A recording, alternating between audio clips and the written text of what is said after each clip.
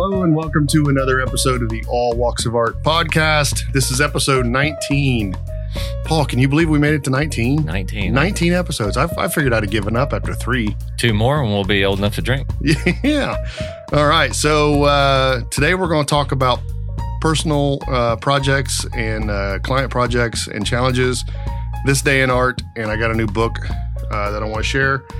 Got a little bit of homemade brew for us today. Oh, yeah? Yeah, it's I don't want to give too much away about it. The guy who made it, all that kind of stuff, he's going to remain secret. It's not me, it's not you, it's somebody we work with, but we'll leave it at that. It's a Citra IPA.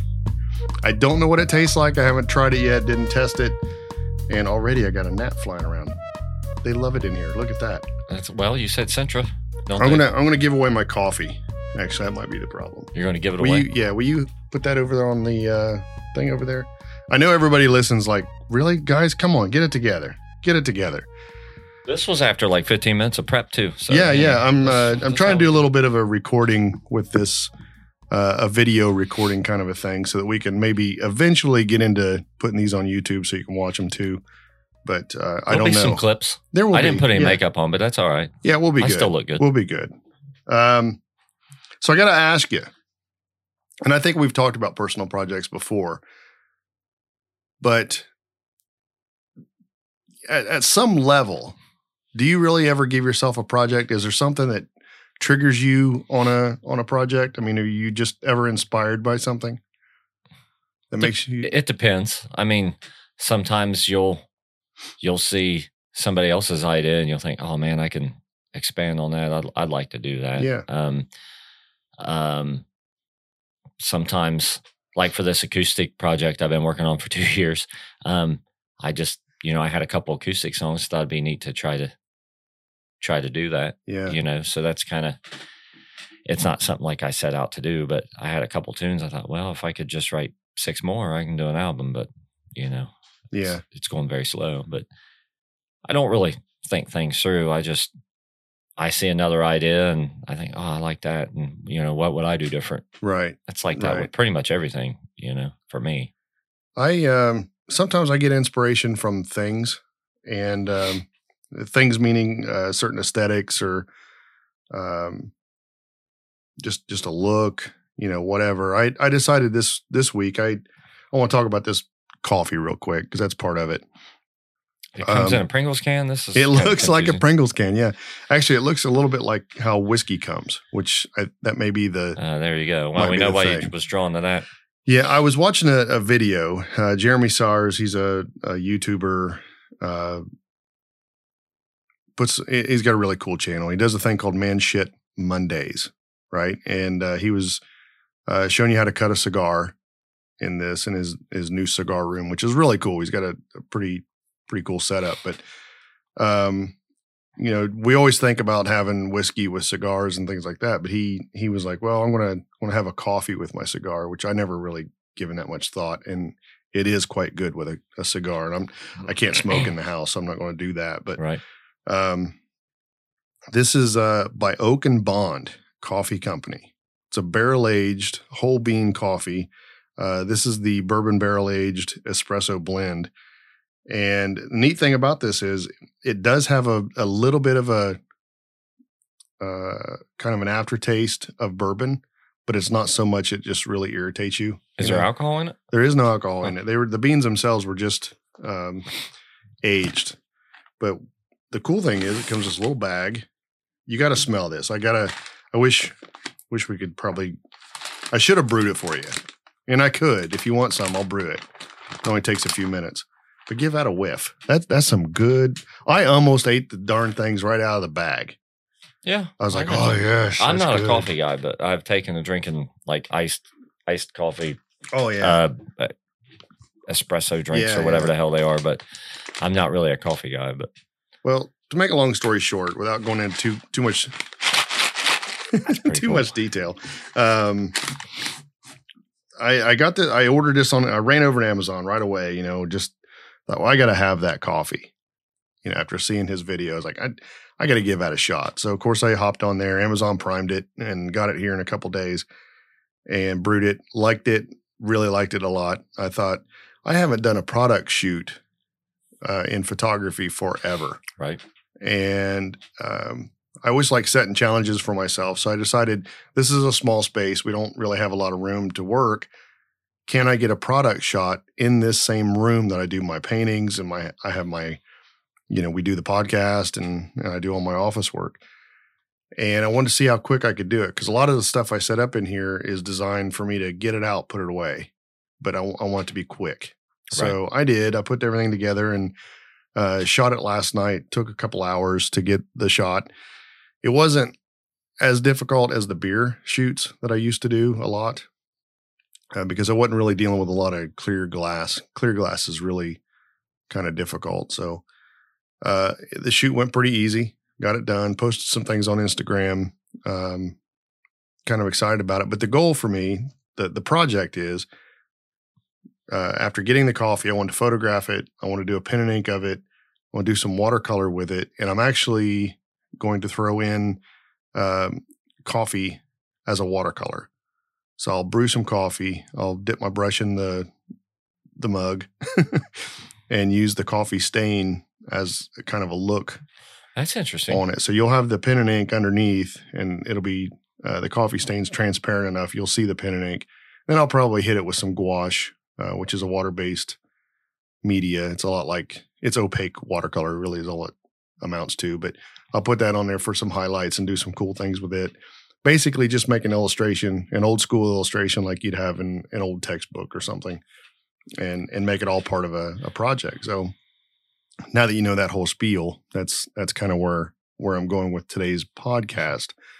The inspiration simply came from watching somebody else's video, and I was interested in trying the product, which led me to photography and then on to the art making process of drawing and painting. And of course, we're talking about it here on the podcast. I wrote about it on my blog. So for me, that little project kind of became this all-encompassing thing that I do, my little creative space. Right. So I just wonder,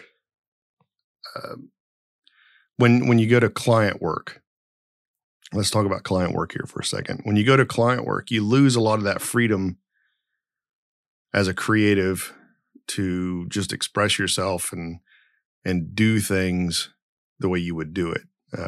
Have you ever experienced any of that at all? I mean, as a musician, I got one coming up. I mean, we're doing a Halloween show at we play a lot of bars, sometimes / restaurants. Well, this is a restaurant / bar, and it's all ages. It's right. We're not like a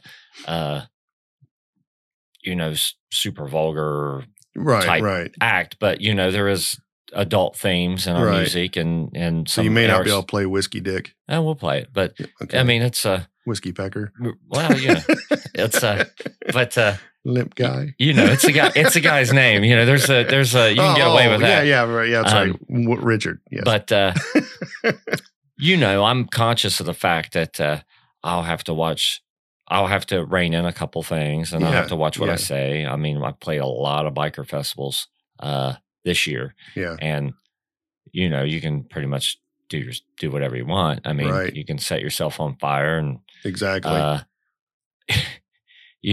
pull your pants off or whatever you want to do, but, performance art is part of it. And I think finding ways to, scratch that itch within some restraints, I think that's part of the fun sometimes. Yeah, it can be challenging. If you got unlimited resources, unlimited time, unlimited, money, unlimited anything, there's really, I think sometimes that can be as big of a hindrance as real tight constraints, such as this room and a certain amount of time. And, I mean, that's the fun in it sometimes. It is. So. It is. I think it works in every art form. I mean, you've got commercial photography in general. The more money that's involved, the less freedoms you have. And I learned the hard way that, sometimes working for a client that just doesn't get it, it turns out to be a real nightmare, and you're waiting for it to be over. Right. and I've had one of those. Fortunately, just one. In the wedding photography end of things, it was very similar. You are on, by the way. Yeah, Paul's got a switch. You're on too. On his mic. Oh well, on my spare mic, my backup mic, there's a switch on it. And the good mic that he normally brings, he didn't bring. Yeah, my SM57 Beta is my favorite mic. I like it. I sing in it. I like it. I play instruments in it. It's actually about 10 dBs hotter than everything else. So it's a pretty good little mic. Yeah. I'm going to have to go that route. I do want to get into this beer. Let's try it. Because what, along with projects, a lot of people do at-home projects, and that's what this beer is. It's become kind project. Of a, this was a big thing a couple of years ago, and people are still kind of doing it. It's fun. Yeah. I think it's cool. I'm excited about it. I think you sure you want me to open up a whole one here? Because I have a feeling I'm not going to love it. But yeah, you probably won't. It's an IPA. So your history, your track record with IPAs is always like, oh, it tastes like shit. I like that Doom pedal or whatever. Yeah. That wasn't too bad. Right. So this give it a little crack. I'm gonna give you the Guinness glass. And again, it pours clear. It's pretty good. It's got a nice color. I'm actually pretty impressed. Oh yeah. And it's got good carbonation to it. It looks like too. You said it was citrusy. It smells like orange pills to me. Yeah, it would. He's I don't remember the hops that he used. I think Citra was one of the hops, I believe. Why didn't they use hip? Hmm? Hip hops. I love my life. I do. Come on, that was a good one. I don't care. That was all right. Hip hops. So I'm quite impressed already. It's got a good head on it, It does. You going first, or you want me to go first? You go first, because I'll talk about the aroma. That it does smell really good. This was from an extract. It's not a whole grain brewing process. So he went with an extract. Kind of excited about it. He didn't know the alcohol by volume, but he thinks it's probably around a 5. So I don't know if you're wearing me down or what, but that's good. Let's make it real clear that I do not like this, but right. I'm not going to like this. Let's make it clear. I'm not going to like it, but I'm going to drink it. But I don't hate this. Really? And the aftertaste is that gets you really good. Yeah. In a bad way, but the flavor of it is not bad. I'm a little stunned. I don't hate this as much as I was expecting. Yeah, I think it's pretty good. Right. It's not as hoppy as I was hoping for, but I would almost call it more of a pale ale than an IPA. But I think it's pretty good for somebody making it at home. That's good beer. Yeah, it really is. I'm impressed. It really. Yeah. I had reservations on actually doing it like this in the podcast. 7:00 reservations. Yeah, I was thinking, well, do I really? Because I was going to try it out, and I thought I'll try it first and then do the podcast. If I don't think it's any good, I just won't use it. What's so fun in that? Yeah, we do this live, baby. This is pretty much live, and I didn't expect it. So kudos to you, Chris. That's good. That's good beer. I like it. I really do. Mm-hmm. You think he'll listen? I hope so. I'll probably get fired after he hears it. No, I don't know. I won't. Yeah, that's not bad. He doesn't care. No, he's pretty laid back. Yeah. So, challenges. What kind of challenges are there in projects? I mean, when you get out there, you talked a little bit about the bar that you're going to be playing at. Your challenge is basically having an all-age crowd, possibly. For me, one of the challenges of doing the photography project I'm working on was basically a small room. I'm not used to working in a room like this. What do you think, as a general rule, artists, creatives? I guess we can go down all kinds of different routes here. We got to be careful. We have probably ability challenges. Sometimes it might be above our scope, or out of our scope, I should say.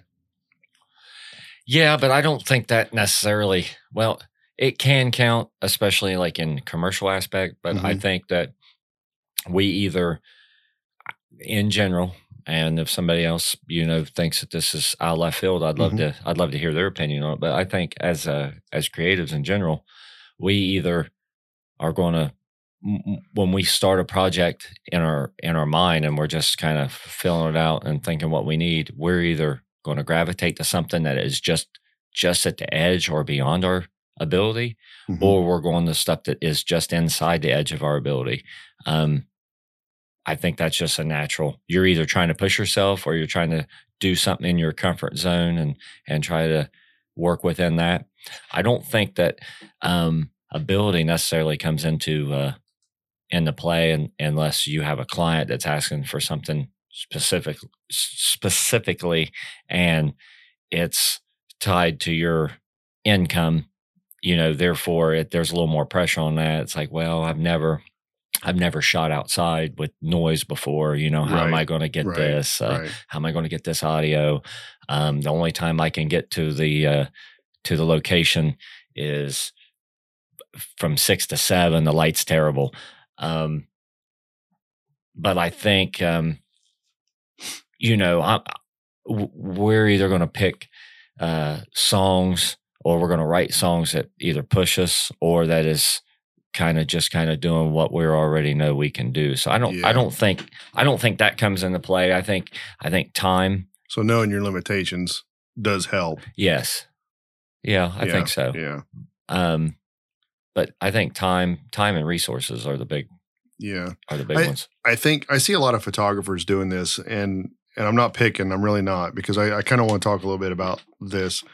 My friend Genki, he mentioned, why don't you talk about on today's podcast? Why don't you talk about your? I can't exactly remember how he phrased it. It's on Discord. I can't seem to find it. I'm looking here, but how my struggle with being a professional photographer, how I'm not just jumping out and doing that. And I explained to him it's not really what I want to do. It's not that I can't. I think I'm good enough to make money at it. And I mean, I did, but I think you have to, I guess what I'm getting at is I think sometimes you have to say no to projects and yes to the ones that you really want to do. Definitely. So for me, the podcast is something I want to do. It's a project. Painting is something I want to do. And I want to be known as a painter more than anything else. So the photography for me is more of a, I don't want to say hobby, but it is. It's a great way to document myself and my art. So I feel like I have the skill level to actually use that ability to really magnify what I'm doing as an artist. But I think 2 careers would be wrong. I think going after a photography career and a fine art degree, or a fine art career degree, where's that coming from? Fine art career would be just really, I don't think I'd be able to focus well. And that becomes a real problem for me. It's a lot of the reason why I don't play a lot of music or any at this point. I get what you're saying. I think it depends on the person though. I mean, I think that's why there's a lot of actors that, want to race cars or they're musicians. Yeah, or you got to scratch that itch. You take a guy like Johnny Depp. I mean, he was a musician, I believe, before he was an actor, but he's known as an actor, but he's a pretty good musician. That Hollywood Vampires disc is pretty good. And, but it's like if he had stuck with just trying to be a guitar player, I mean, we probably wouldn't even be talking about it right now. True. See what I'm saying? True. Yeah. I think, and I think at some point you have to perfect your skill set in what you want to do before you drag in the other stuff. I mean, I think pretty much every creative I know has more than one thing they do creatively, and they're good at all of it, it seems. Right. Some are better than others, obviously, but Scott Winterborn, I got to bring this up. He says that dealing with analysis paralysis or indecision when choosing a new project or what medium to use for next projects is a question. And by the way, Scott is the winner of our Big 3 challenge there that we had on the last podcast where we said, make a comment and let us know. That's awesome. He actually had a comment on there before, so we're letting him use that as the thing. But he was the first one to send me an email and say, hey, number 3. So we'll be sending that stuff out. And you want to send him a physical copy so he has it, or do you want to send him a I can do that. Yeah. Yeah. When you send yours out, I'll get you a physical copy of the new album and I'll send it out because it's got all your artwork that you put together. Yeah, so it'll be cool. Yeah. I'll make that happen. I'll get that to you this week. That way you'll have it. So yeah, if you're listening, Scott, that was the camera telling me memory's full. You can actually turn off the. You don't want to just continue to get shots of me. I mean, no. Boy, that memory went fast, didn't it? Turn them both off here. Nah, don't worry about the top one. It'll go on standby here in a minute. We're actually trying to record. We got about 20 minutes of recording out of it. I can take my pants back off because I'm wanting to do a little test. That was actually a 32 gig card. That just 4K really chews memory, doesn't it? Yeah. Back on Scott though. Scott had a pretty good question here, and I think dealing with personal projects, it's easy to overanalyze. You sit there and think, well, I'll do this. No, I want to do that. Nobody's going to like it. Why do it? You start really killing yourself before you even get started. And I think getting started is the key for a lot of things. Just do it, Right. Fail. It's okay to fail. So. You got to remember at the end of the day, you're doing it for you. Yeah. You're doing it for you. I don't care. I don't care if it's your job and this is the only thing you're doing or you're just painting and putting stuff in the basement. Mm-hmm. I mean, any of these projects I'm doing for me. Anytime I start a song, I'm doing it for me. Yeah, in the back of my head, I'm like, well, I hope guys in my band like it. I hope that I can record it and post it on Facebook, and I hope that I get a reaction. But at the very beginning, the start of that, I'm doing it for me. Yeah. And that's what it's got to be. I mean, I think. And those projects can be great practice for the real thing. Yeah, right. The personal projects, I'm saying. You're going to have 10 failures, and that's going to lead to the one awesome success that you have. Yeah. So, and you can't get to that awesome success without the stepping stones of the failure, and you can't get to that without starting. Right. And I think, and you're kind of a good example of this. I think if you are doing multiple projects, like in your case with the different bands and your personal project of a solo thing, I think it just keeps you sharp. You don't get into a rut, so to speak. I don't really even want to call it a rut because it's not. If you're like me, you just have to consume it all. Right. You just got to get in there and do it because one project's going to make you stronger in this project and what, it all happens. But I hope I'm making sense here. You are. I do. The one problem, the drawback on that, to play devil's advocate is a problem that I have sometimes. I'll sit down and I'm like, okay, I got these lyrics for my one band I got to write. And while I'm trying to work on this, I'm thinking, man, I should be playing bass, writing some new MG Flash stuff. Yeah. And then I'm doing that. And I'm like, well, I wasted this. I should have been working on my guitar chops, trying to get this acoustic record done. I mean, I've been working on this for how long? And, I can see how also, being a photographer and being a painter, being a musician, how some of these triple threats and stuff, I have that just in my, I may do some different things in the one medium, but it's just one. So you can imagine how you got all these, well, am I going to take photos today? Am I going to write? Am I going to paint? Am I going to write some songs? Luckily that's not something I don't have to make, unless inspiration hits you, bam. Okay. And what you want to do for the day. That's one thing. But if you're sitting here thinking, I got some time, I need to clear my mind and allow creativity to go. Do I set this up? Do I set that up? You're taking a gamble. Yeah. Because you're getting set up to take pictures, and all you're thinking about is some thoughts that you'd like to put down on paper that, maybe you want to share with the world. So at some point you have to be able to turn that off and on a little bit. But as artists, I think that's kind of the thing. It's hard for us to turn things off and on. It is. we just kind of do it. So I don't know. I think you touched on a lot of good points there. Really, it's incredibly difficult to focus on the projects that you're working on, and even the product that comes out of the projects. It starts to sway. I took on the idea of doing this podcast mainly because, well, I felt peer pressure from friends, and I thought, well, yeah, do it. Why not? I like peer pressure. But I also thought it would be a good way for me to learn more about audio and try to get vocal audio done well. Still learning on that. There's still a lot to it that I'm not doing right.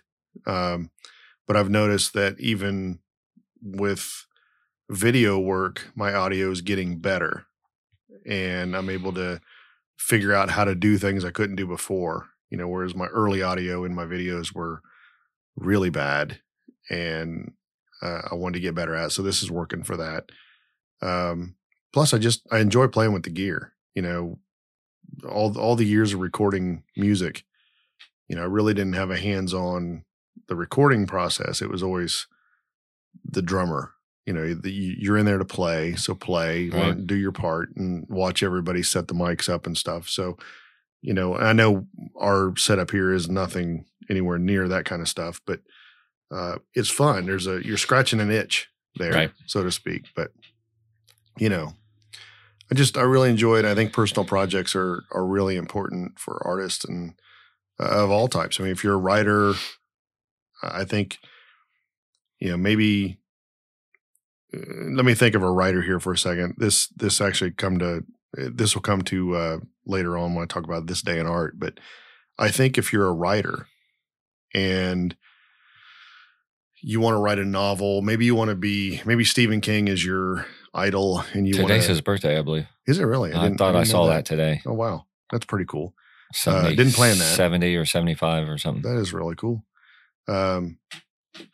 But yeah, if that's your goal is to write horror novels and things, and you're stuck working for the local paper as an editorial type position, understand that editorial part is actually part of the process of you being a writer. It's still all part of it. And I think your personal projects outside of your work projects can actually aid in getting better.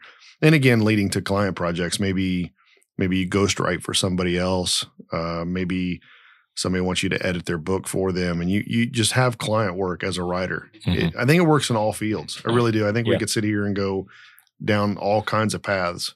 Honestly, I don't know. Did I mention how much I like his beer? This is good. You're really digging it. I am.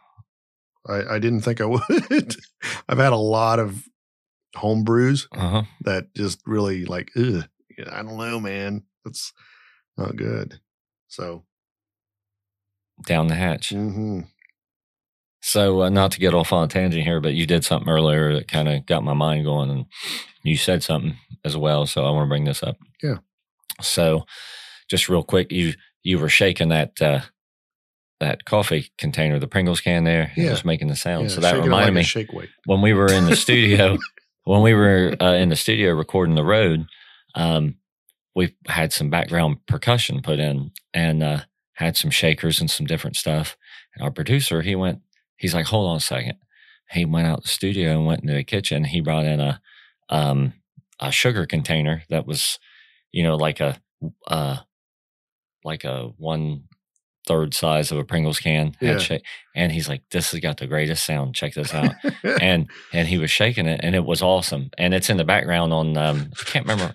Yeah. I can't remember what song, but it was so soft because of the sugar. Yeah. Yeah. And it's interesting when you make, when you use things that are not supposed to be used for other purposes. Yeah. And that kind of reminded me too, when you were talking about how you're going to use some, actual live coffee in your painting. Is there any other kind of non-paint stuff that is known to be a good medium for paint?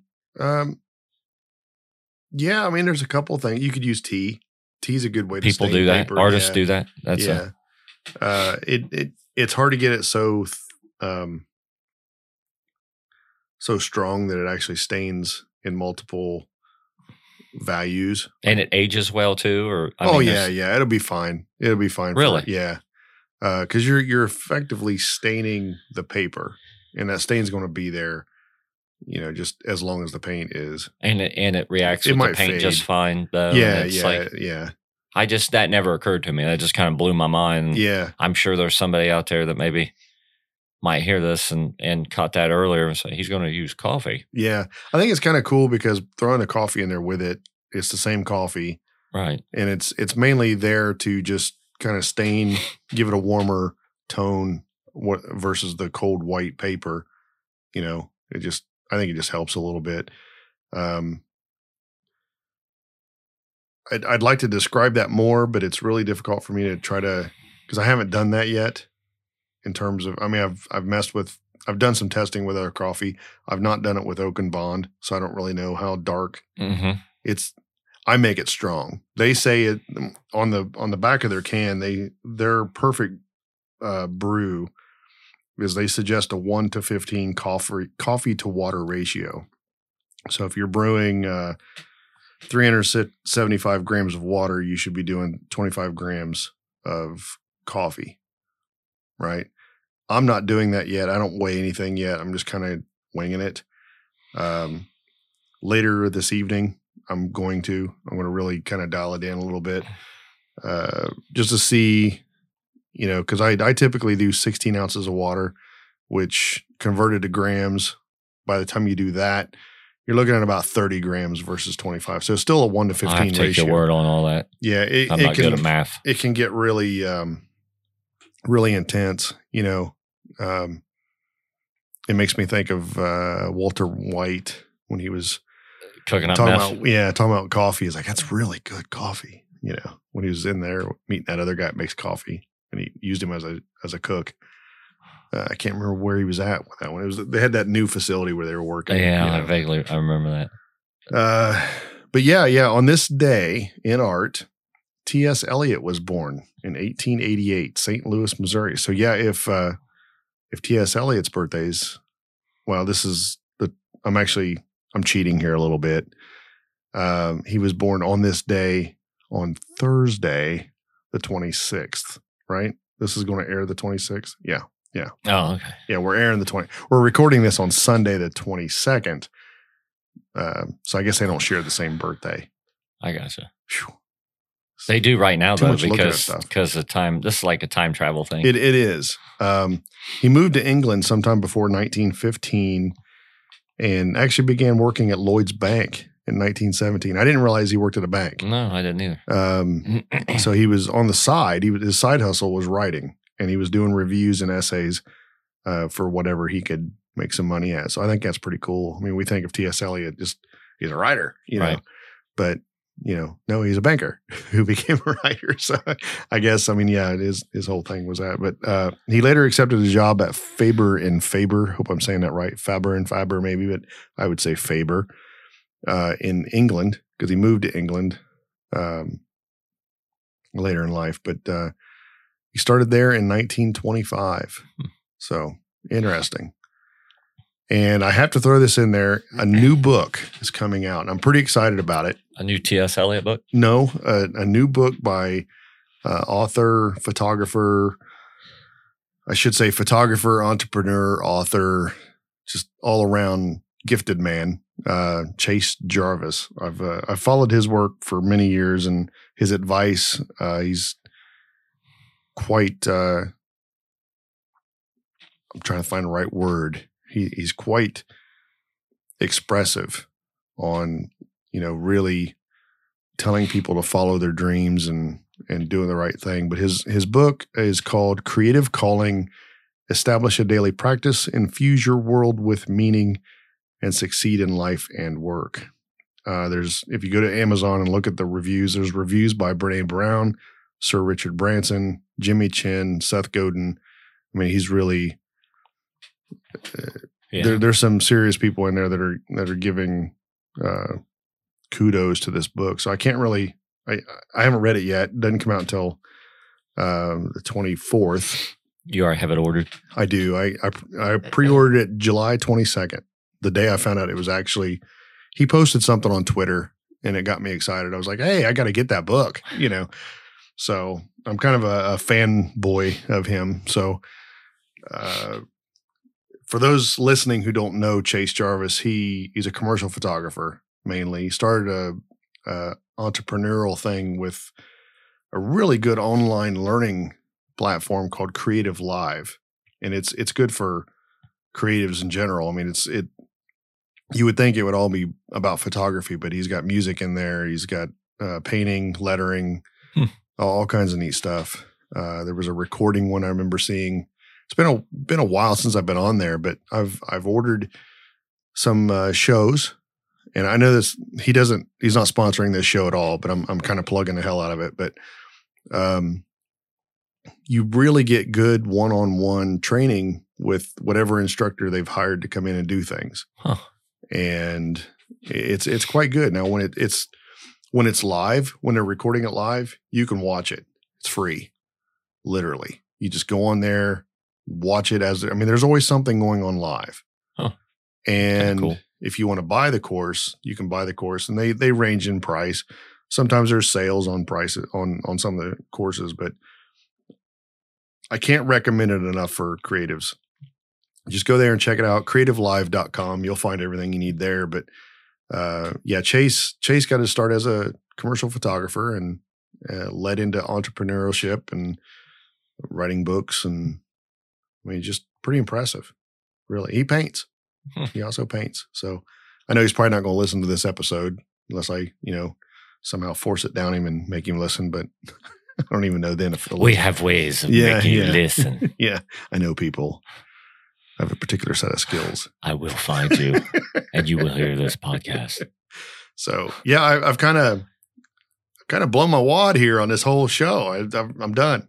I got nothing. Well, and we're only 37 minutes into it. You have what else are we going to talk about, Paul? There's all kinds of things to talk about. Like what?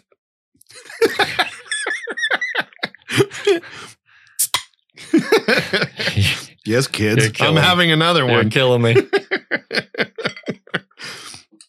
No, do you want more? No, I'm okay. I'm good. He thinks it sucks, Chris. No, I think my opinion of it was very well stated about 30 minutes earlier. Yeah. I think it's stronger at 5%. No, it is about 5, I'd say. I give it a very ringing endorsement of I don't hate it. So that's pretty good for me. It is good. It is good. Are you reading any good books lately? I'm reading 2 books, and I'm just such a slow reader, but I'm reading one called one of them's called Riding the Edge with Dave Barr, and it's about a guy that got both of his legs blown off in Africa by a landmine, and then on prosthetics he rode a Harley around the world in 82, I think it was. Around the world? Yeah, around the world. Wow. And obviously he's got to get on a ship and do some kind of things, but I'm to the point he's in somewhere in Africa, I want to say Egypt, and he's going through the desert, and he's going about 20 yards, probably 20 meters there, and then hitting sand dunes and wrecking. And then he has to get up on his prosthetics, get the bike back going about 20 meters, hitting a big sand dune. That's insane. Taking it down. And but it's been very interesting, and the way that he's met people and certain places he had to stay longer to get his bike worked on. But I've been reading this book for a while. And then the other book is called Nudge, and it's really interesting. I cannot remember this guy's name offhand, Nudge. But it's about how different things in society can kind of cause us to save, such as like if your employer automatically enrolls you into a 401k, then people are more likely to go ahead and save money for retirement than they are if they have to opt in. Such as if they have to opt out, only a few percent opt out. But if they have to opt in, only about half will get around to opting in. Things like that. Same with your insurance. If your insurance plan has a a method where if you don't do anything, you just get the same plan that you always had, then that'd keep you covered a lot better than one where you have to go in every time and do these elections. It's pretty cool. It's it's about stats and it's about, hard numbers, but it's also about human nature and the way the mind works. And I've been reading that book for some time. I'm about halfway through it. I'm about halfway through both of them, really, but I'm a very slow reader. For our listeners, it's called Nudge. There are several books out there with Nudge in the name. There's one called The Nudge. It's not that one. It's not right? That one. No. This one's by Richard Thaler. Yep, that's it. Cass Sunstein. That is the one. And the Audible version has Sean Pratt reading. I don't know who that is. I don't know him.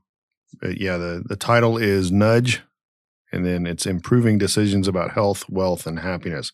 Sounds like a pretty good book. It is. It's pretty cool. Interesting. It's not a hard read either because, it's not as dry as I'm making it.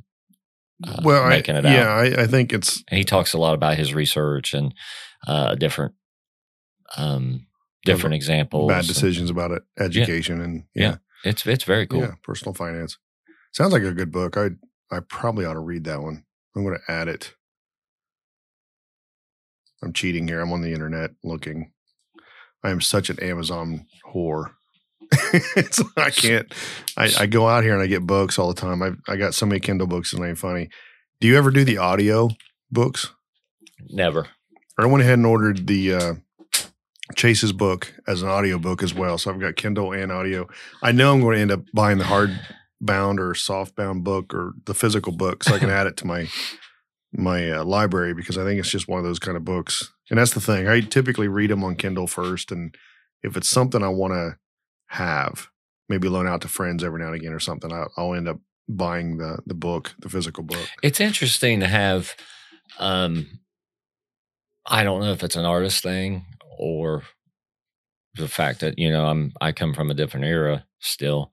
I'm the same way with CDs, but it's interesting when you go in someone's house and I got a bookshelf, when you walk in and I actually have books on it too. It's weird.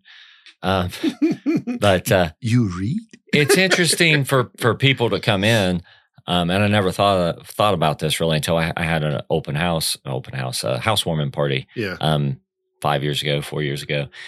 And I noticed one of my metalhead friends, he stopped and he was just like really he was looking at the different books that I had up there and it kind of hit me. It's like, you can, much like looking through someone's CD collection, you can look at the books that this person's read, the ones that this person has chose to display out for public to let everybody know that this is what you've read. This is kind of a little bit of a snapshot into that person's way of thinking maybe, or their mind, or how they've reached some of their conclusions, or what shaped them as a human being. Oh yeah. That's and books cool. do that. They really do. I've been inspired and kind of went down all kinds of different paths because of books. It's wisdom.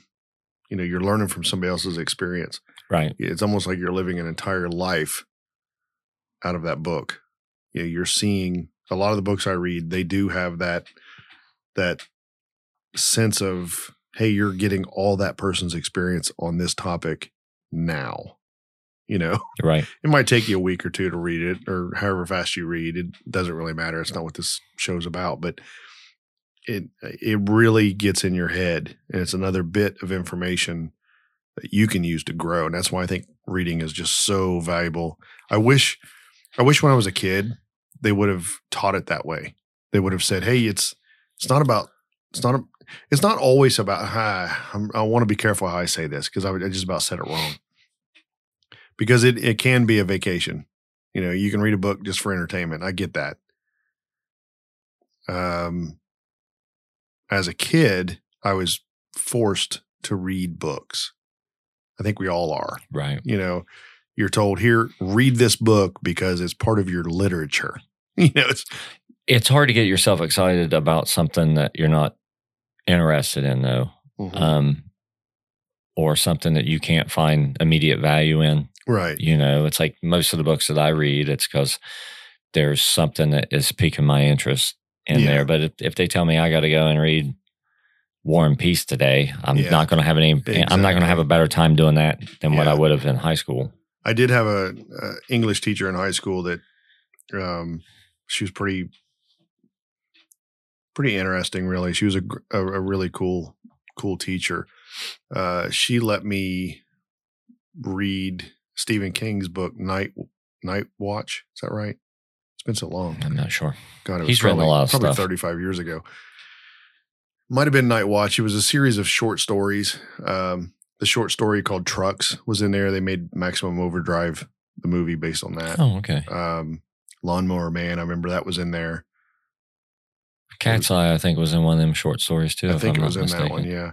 But it was a series of short, which kept, at my young age in those days, kept my attention better. You know, if I had a thick book, I was like, I'm bored. 3 chapters into it, I'm done. I want to see the ending.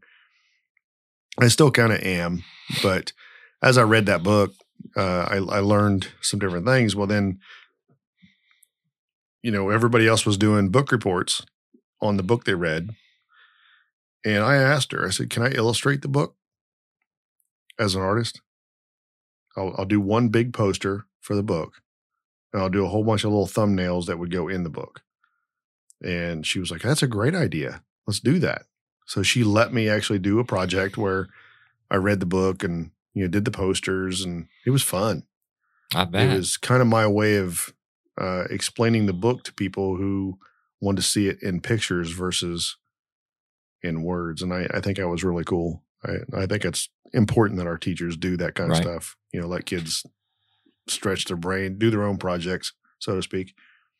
So, yeah, kudos to her. I can't remember her name. I'm bad. It's been 30 years since I graduated high school. That's coming up on me next year. And I have hair. That makes one of us.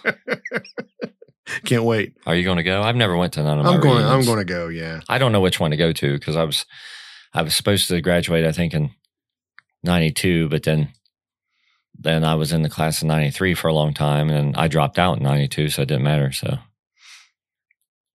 I didn't know that. You dropped out of high school? Oh, yeah.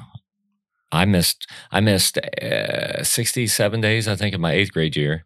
And then I went, and I got held back a few times. I got held back in 6th grade, got held back in 8th grade, but then I went to summer school, and then I went to 9th grade, and then I was going to have to, I think I did 9th grade twice. And then when I was going to go do 10th grade, I wasn't going to have enough credits to go to 11th grade, and I just quit. I quit like my first week. I was like, I did not know that. Yep. That's new.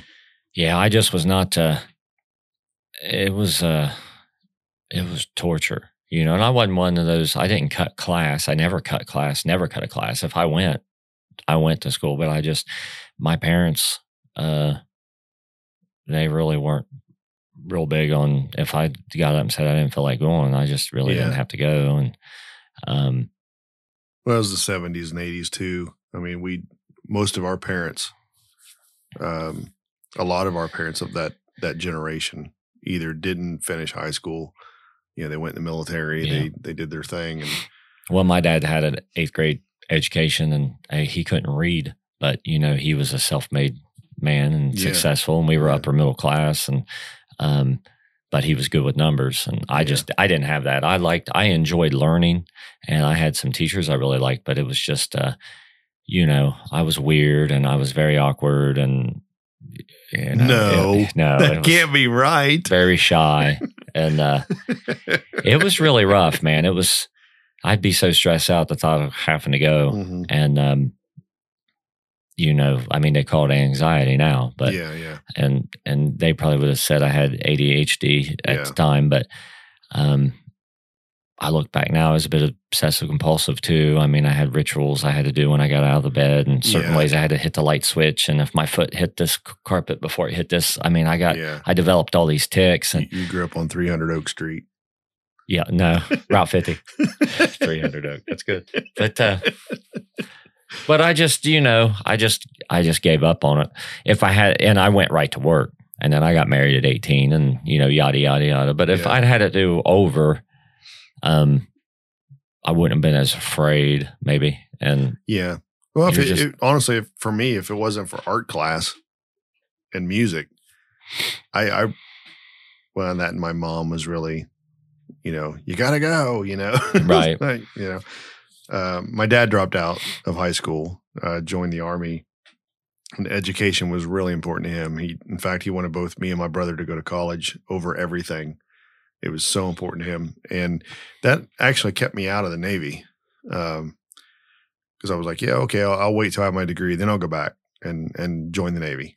No big deal. Of course, I met my wife, and that kept me out of the Navy too. So, it's a little bit of a regret that I didn't serve, Right. But at the same time, I think my path led me to the direction that I'm at now, and I do like it. I wish I could make art or creativity part of my everyday life. But, it is what it is. That's why these projects, back to the whole topic here, these projects are really important to me. They keep me motivated as an artist. And I think that might be a big win for every artist listening, no matter what you make. If you get into these projects, do personal projects between jobs and do the jobs that you're getting hired to do. Sometimes I'll do a commission for somebody, and again, I'm taking money from somebody to do their project, their painting, so to speak. And it's not as fun as the ones I do for myself, but they pay.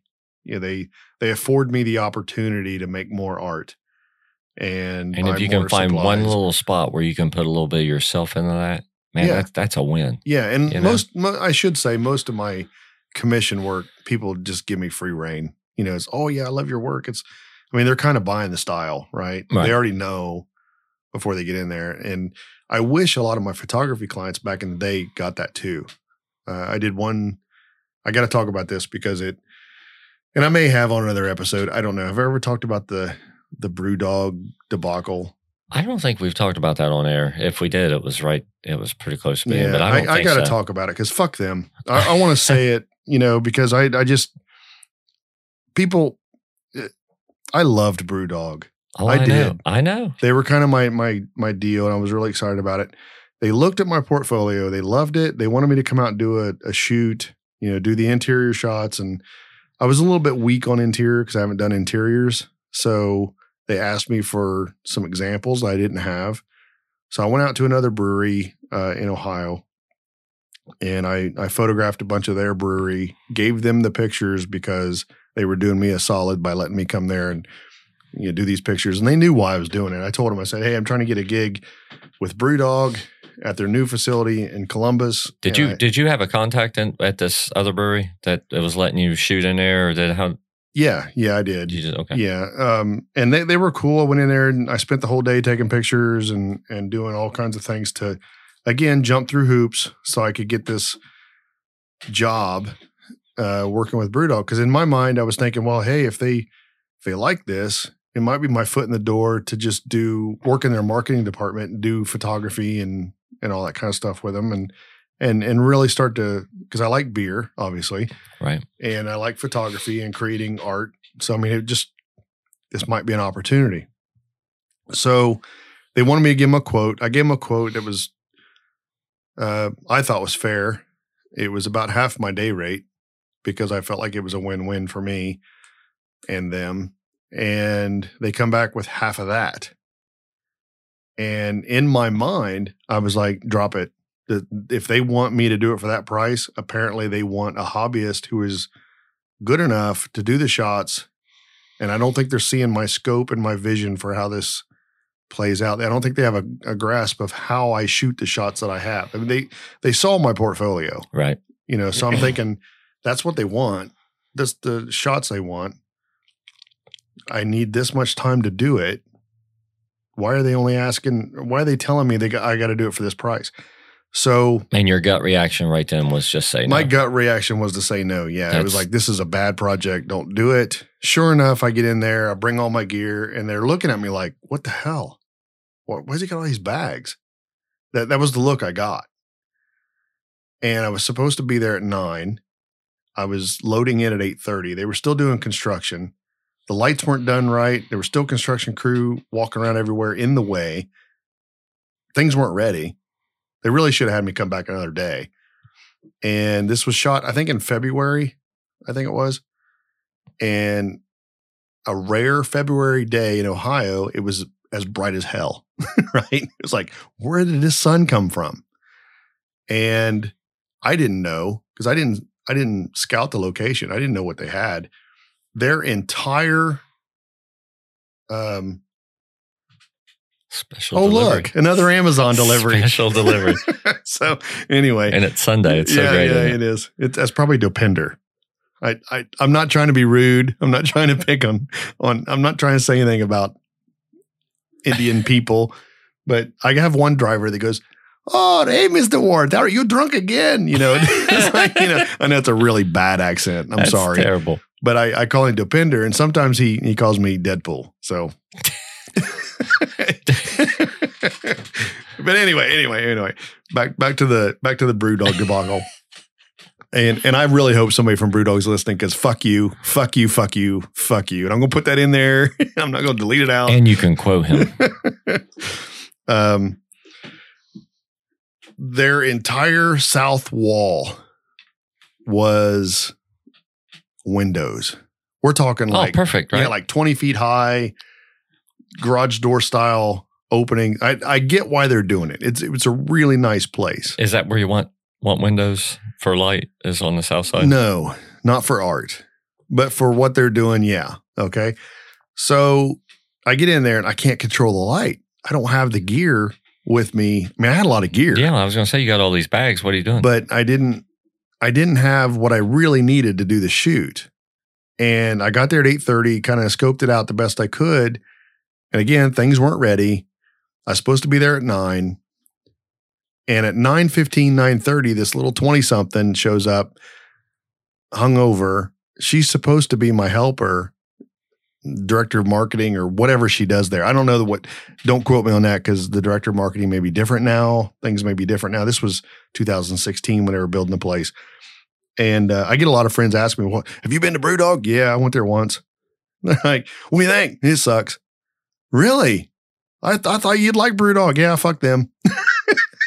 Have I told you that enough yet in this podcast? But anyway, I'm completely unloading here because I think my listeners need to know that sometimes you have a project that you're getting paid to do that you shouldn't have done, and it falls apart. Your gut instinct. And you're excited. You let your excitement for wanting to do this trump your logical brain and telling you not to do this. Yeah. And more importantly, your gut. Yeah. Yeah. Because I was really, really excited. Well, as I'm fighting to get the shots, they did use some of the shots. That's the thing that really kind of bugs me now, is they still used the interiors. I did a lot of work. The girl I was working with, she was just really, "Well, I got this with my iPhone. I don't know why you can't do it with your gear." And I was like, "What? It's not the same. You don't understand. I have to go back in and do some tweaks. I'm shooting raw, so I get, So it was getting under my skin. It was like, yeah, she's kind of right. It should just pop out of the camera in good use. But the work they saw in my portfolio wasn't just straight out of the camera. It was me editing and doing this, setting up the shot. And a lot of the pictures that they saw were 4 and 5 lights, in a studio to get, I'm burping already, to do this entire shoot. They wanted me to do it with the south light that was coming in the windows, which is just crap light for controlling it, because it literally, it moves. I mean, you can watch it move. You make a mark on the ground or the table or wherever it is you're setting the stuff up, and it's going to, in 5 minutes, it's going to be a different light. Right. So I'm fighting this light, and I keep telling them I'm fighting it. Well, then they're opening windows and doors, making the things I was using to kind of control the light blow around. And they started doing this as the chef was making the food to bring it out. And I just couldn't get a shot because everything looked so sterile. Now, here's the kicker. When you do product shots, you've got to have things in there that kind of accessorize the shot.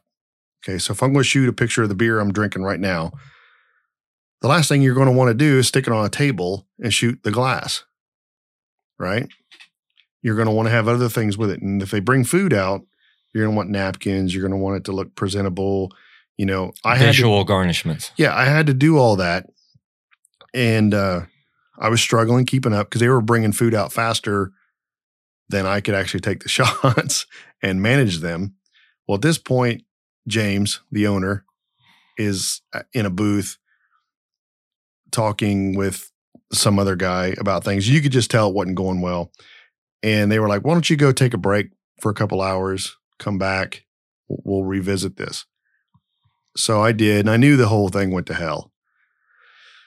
And I got the shots that they wanted, and James came over, he goes, how long is this going to take for you to finish tonight to get the shots? I said, it'll take as long as I need. I mean, I'll be here as long as you want me to be here. If you want me to leave now, I'll leave. No, I need the shots. Like, all right. I said, I'm struggling because when I take a shot of this room, you've got scissor lifts, the lights aren't right. You're telling me that this ain't done yet. You know, make this happen, come back in 10 minutes and do this. You know, things were just wrong. Again, I loved this brewery. I loved everything about him. I saw him on TV. I read the damn book that the guy wrote, you know, right. All this stuff. And I'm thinking to myself, I finally met one of my heroes, so to speak, and he's a dick. I mean, they were really treating me like crap the whole day. And I know I'm on a bit of a rant. People don't probably want to hear all this, but well, we're down this rabbit hole. Let's get it. Yeah, it just kept going bad and bad. And then at the end of the night, when they locked everything up, the crew was drinking at the bar, right? Nobody bothered to offer me a drink at all. Nobody offered to give me water through the day. I was like, if I wanted water, I had to go get it out of the tap. You know, nobody was bothering to do any of that kind of stuff. And my helper, she was a vegan, not picking on vegans, but she would not touch the food because it grossed her out so much. I'm thinking, man, I need help here. You know, you guys are only paying me this much money to do this. And I really thought I was going to have help in this price. So again, they used photos. I never got paid. Ever. A dime? You didn't get paid? Not a damn cent. And I even carried my bags out of the place by myself while they sat and drank their beer. I go back in to check. I said bye to everybody. Sorry about the troubles we had today, but I think we got some good shots. I'll get back with you and I'll let the folks in Scotland have the access to the photos.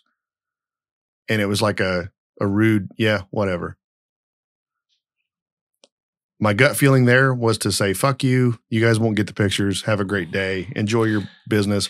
This is Ohio. You can't act like that in Ohio. Go back to fucking Scotland. That's what I was thinking. Second gut telling you that. Yeah. The second time your gut is telling you. And I know I'm getting pretty colorful with my words here, but it really did stick with me. And it actually, to some degree, really made me think, why am I shooting pictures when I can do so much more with my art and never have to deal with this?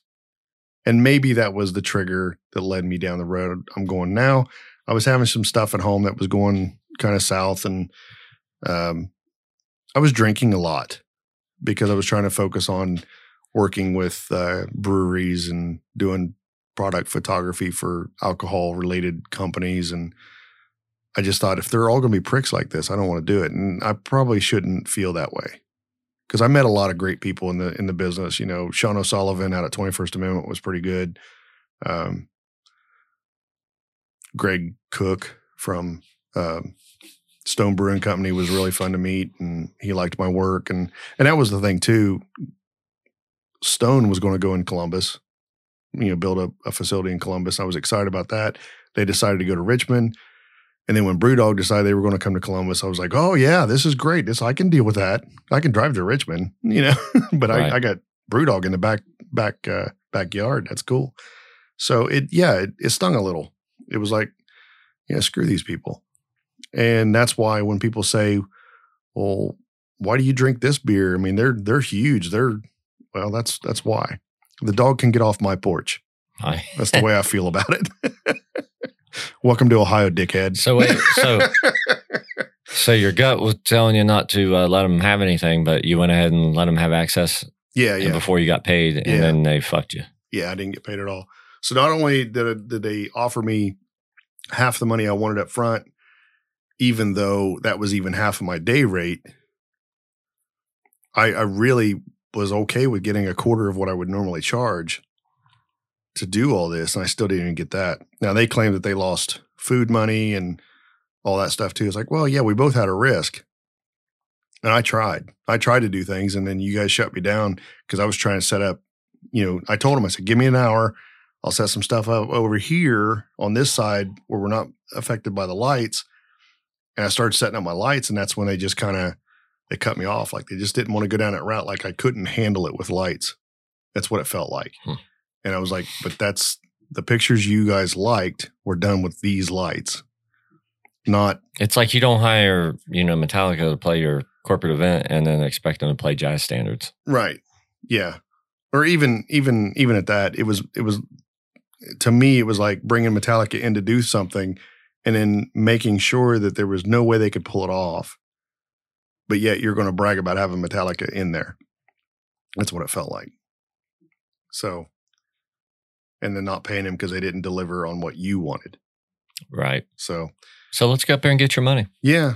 I told him I'd be back, but I haven't. I haven't been back. They've got a hotel up there now and stuff. I'm not going to brag about what they've done, but, teach their own. If they want to go up there and drink, have at it. We got one coming in town. They seem like nice people. Yeah, 50 West. I'm excited about them. I really am. I don't know. This kind of went down a dark path. You got me loose and, but I think it's important that people see projects and understand that you're not always going to have a good time. And your personal projects, use those to learn and develop your craft, and then take these other projects and learn from those, when you're getting paid to do things. And I really did learn a lot from the BrewDog experience. I learned that, one, I don't want to work with BrewDog ever, but two, if your gut feeling is telling you no, it's probably a good opportunity to say no. And then you don't have to explain yourself to your client. You don't have to say, well, I just don't want to do it. It's not in my wheelhouse. It's not what I want to get paid to do. It's okay to say no. You don't have to be rude, but you can tell, right. You don't have to. I think we get into, we're afraid to do that sometimes, but you don't have to say yes to everything, and you can say no. And the main thing, like you were saying there, I think that we can take away from this story is your gut is going to be right 99 times out of 100. So you need to listen to it. And I think especially as artists and creatives, I think our gut is better than the average person's. I really do. I think we're more in tune to a lot of things that's going on, but it seems like a lot of times we're more likely to ignore it than what regular civilians are. So true. We need to listen. Was I too hard on BrewDog?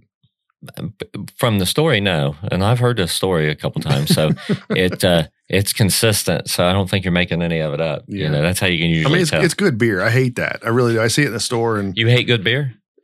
I hate that I know it's good beer, and I won't drink it. Because I see it in the store, and it's like, and this will piss them off if they hear this, because I'm going to tag them in the show. Oh, that's awesome. If they hear this at all, if I'm walking in the store and I go, what beer would I get today? Literally, if I see like Elvis Juice or whatever other bullshit beer they have on the counter on the shelf, I'll literally move it aside and grab something else. And I know they hate Guinness. I know that they hate the company, Diageo. So it makes me feel good that if I just walk over and grab a Guinness and look at BrewDog and go, fuck you. It makes me feel good walking out there. I know how evil and mean that might sound, but, hey, James, if you want to pay me, I'll stop being a dick about it. But, I love it. Yeah.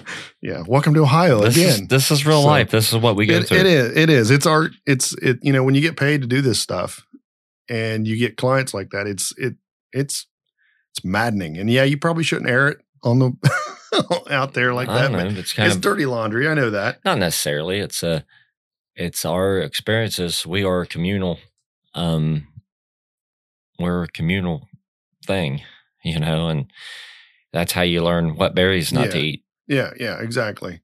You got to share this stuff. If I play a venue and they screw me and they don't pay me, if I don't get my check at the end of the night, then I'm going to let people know that hey, it's work, and why am I going to let my friends go and play there and get screwed too? You know what I mean? Mm-hmm. I don't know. Projects, you can learn so much. You really can. I suggest everybody has a project of some kind, and if you're a professional photographer, go with your gut feeling and don't work with clients you don't want to work with.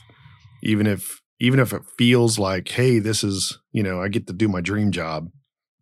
It might turn out to be not a dream job. Yeah. I don't want to put a bad damper on that either, because you might find your dream job. I hope you do. But with that, I think it's time for us to wrap this show up. We're wrapping it up. We are wrapping it up. Did we fill time? We did. So you thought we ran out of stuff to talk about, but I see that we just talk about BrewDog, and we just had to start drinking. Good 16 minutes out of that. Was it that long? I don't know. I looked over at you and you were like, "Oh my God, let it go, man." Yeah, hey, I don't blame you. There's nothing wrong with letting things go, but some things you got to hold on to, or else you continue. If you let everything go, then you're just walking in a circle all the time. Yeah. I guess. I'm still mad about, this come up in a conversation yesterday. I saw Lita Ford at the Alrosa, and she was verbally abusing the sound guy, and he was a sound guy that I had used up there many times. Yeah, about the monitors, and the mix sounded real good, and she was saying that this instrument wasn't loud enough, and he did what she wanted, and it sounded like shit. But it sounded good before, but she was up there and she was cussing him out and everything, and that just ruined the show for me. Probably ruined the sound guy's day also. He probably, because you look at somebody like Lita and it's like, wow, he didn't care. He was like, she's, being an asshole. He was better than that. He was great. Daryl, wish I remember his last name. Daryl, I worked with him a lot up there. Great guy. He worked at the Park Avenue before that. Good sound guy.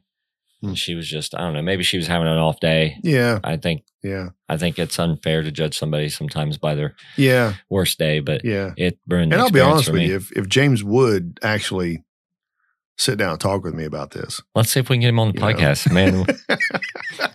I might even drink his beer during the podcast, but I'd probably get up there and it would be, well, you can't use this microphone because we don't have time for that. Anyway, I'm still, it's been a long time and I'm still salty. It's almost 3 years now. I don't blame you. I shouldn't let it go. I really should let it go. But we have a winner and he's getting his stuff. We're going to send him an MG Flash CD. Yeah. He's going to love it. That is fun. And I've worked with all the dregs of society who play music, and I photographed some really, really colorful people. That's one way to put it. That I wouldn't want to meet in a alley, and they've all treated me well. So don't judge a book by its cover. And even though you think that person's your hero, don't put them on a pedestal. They're still your client. They're still your customer. They're still owing you money. Why do this? If you are providing a service. Yeah, if you are providing a service and you were doing this for money, why would you do it for somebody who's going to treat you like shit? So keep that in mind when you do your projects. Do some personal projects. I do recommend that. Open a book. Read a book. Get Chase Jarvis's book. Get that other book. What's that one called? Nudge. Get Nudge. I'm really in a frame of mind right now that I need to calm down. I'm going to make art later. Citrus hops. Are you? I might try. I'm going to get on my bike, clear my head, and then I might make some art. If the folks at Oak and Bond are listening, I'm probably going to end up giving you that pen and ink drawing. I'm just going to let that out of the bag. That'd be cool. Yeah, it's something I want to do. And yeah, they're reaching hero status for me, and I'm probably going overboard here, but they're pretty cool. I dig it. Get yourself some Oak and Bond coffee. You can find it on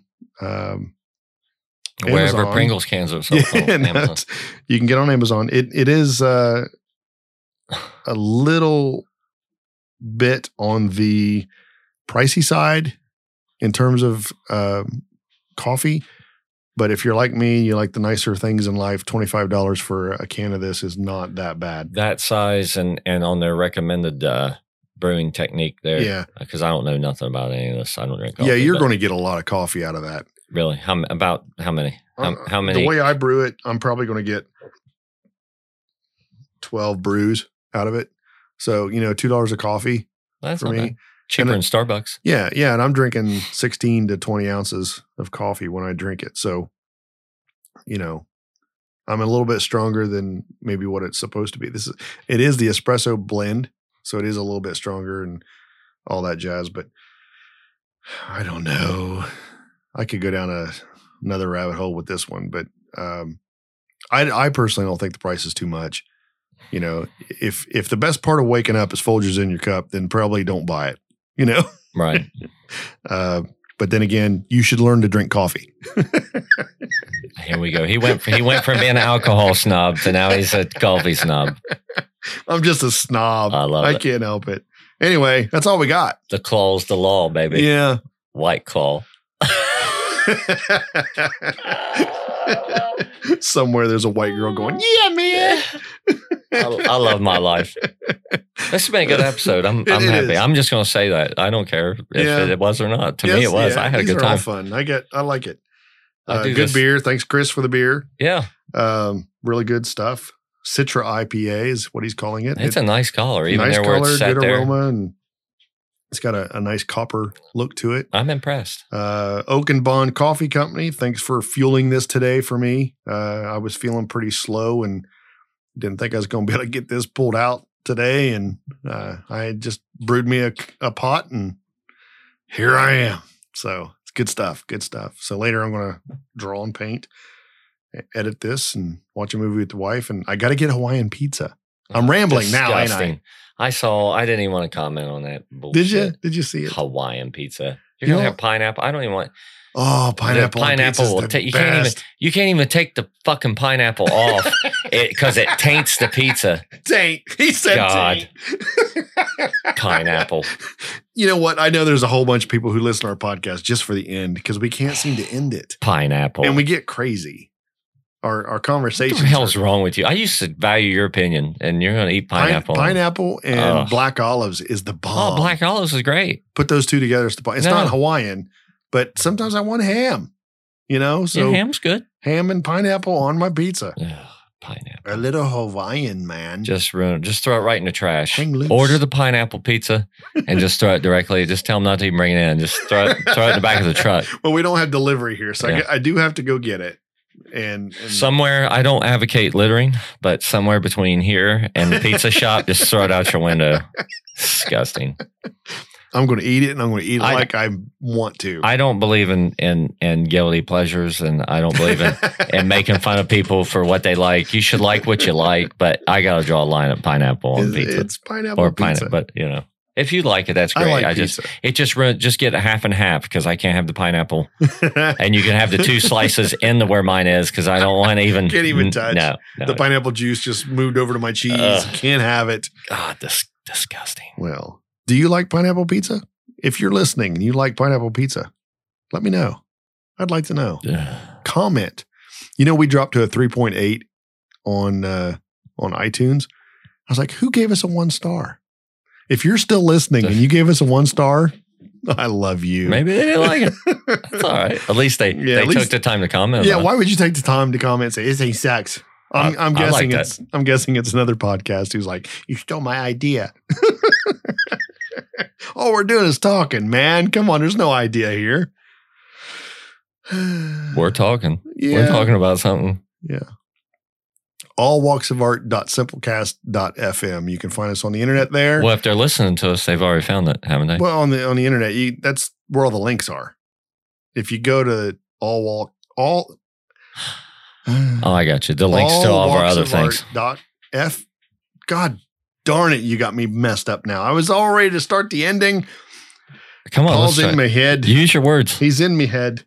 All right, so are you going to post any video of this from the first part? I probably will. I'm going to put a little something out there for somebody. It'll probably go on. They're going to see how good looking we are. This is going to be a game changer. This one may end up on Patreon. I don't know. I just don't know how I'm going to handle it yet. I'll probably put little clips on Instagram stories and stuff. We should have one on you. We should have a little clip on Facebook. People watch Facebook videos. Yeah, I can do Facebook video. Am I allowed to put music in it? No. Speaking of music, the show music. You can. Our show music. Yeah. Is made by Adil Constantine. I know that. Give him a shout out. Go out on Instagram, find Adil, and let him know that Mike sent you. Let him know that, you really appreciate the music, because I'm telling you, the dude, he's talented. Everybody, I'm getting ready to start a thing. I got to tell you this. This is going to be a long freaking episode. Tell me, because I got to pee.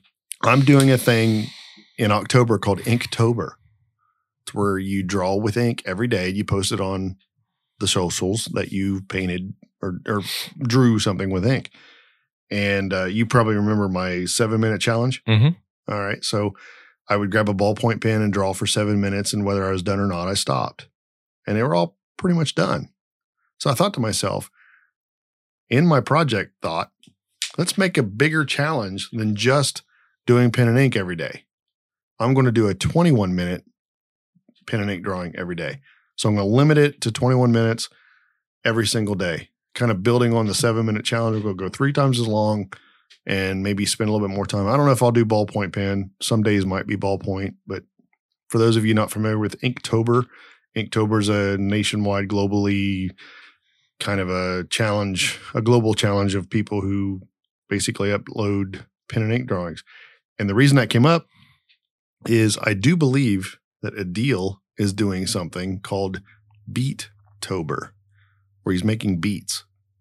Oh, that's cool. I'll have to check this out. Something new, you know. So, I mean, he's such a creative guy, such a wonderful person, and I just really, really value his friendship. So that is all I got. I'm going to hit the road. I'm going to get down on 2 wheels, get some wind, some wind in my scalp. Yeah, I'll finish your beer. I have no doubt. I got 4 more in the fridge, man. All right. That's all I got. I'm going to leave this with all of you out there in the world. That was bad, wasn't it? I had nothing. I'm just waiting. I'm like, he's just talking. We need our catchphrase. And that's been the pot. And now you know the rest of the story. Do me a favor. Don't buy BrewDog. No. I should cut that out. Should we tell them? You go to their social media and ask them why they don't pay their artists. That's what I would do. It's a call to arms. Wouldn't that be funny? All of our listeners. Just ask them. We don't have to be rude about it. Raid on Area 51. Why don't you? It's saying, why don't you pay your contractors? Why don't you pay your artists? Oh, everybody was moody that day when I was in there. It was funny. You could tell. I think everybody was a little bit on edge. So, oh well. I now know why my family left Scotland. To all of our Scottish listeners, I'm sorry. They're not all like that. You do make good whiskey, though. I love your whiskey, and actually, I like a lot of things Scottish.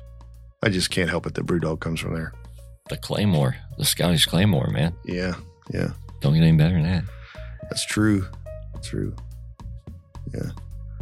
You can't take our freedom. But you can take our pictures and not pay us. All right. Well, we're signing off. Go to our links. You sign off today. You go to our links. I don't know the addresses, but there's links somewhere. Wherever you're listening to this, there'll be a way to get to them. Go there. Cheers. Go to mgflash.com. Go to Facebook. I'm giving him all kinds of crap. Check us out. And just thanks for listening. And we have a good time about this. What? Listen, dude, he's trying to be all good. Thanks for listening. Yeah, I appreciate it. I think it's cool. People supporting other people, unlike BrewDog, who don't support people. All right, that's it, Mike. We got to be done. That's Mike. Mike, I just want you to, I'm taking it to you. I just want you to say bye. That's all I want you to say. Bye. Just say bye. See you in a couple weeks. See you. Bye. Are we done? We're still recording, damn it. Turn it off. All right. I can't do it.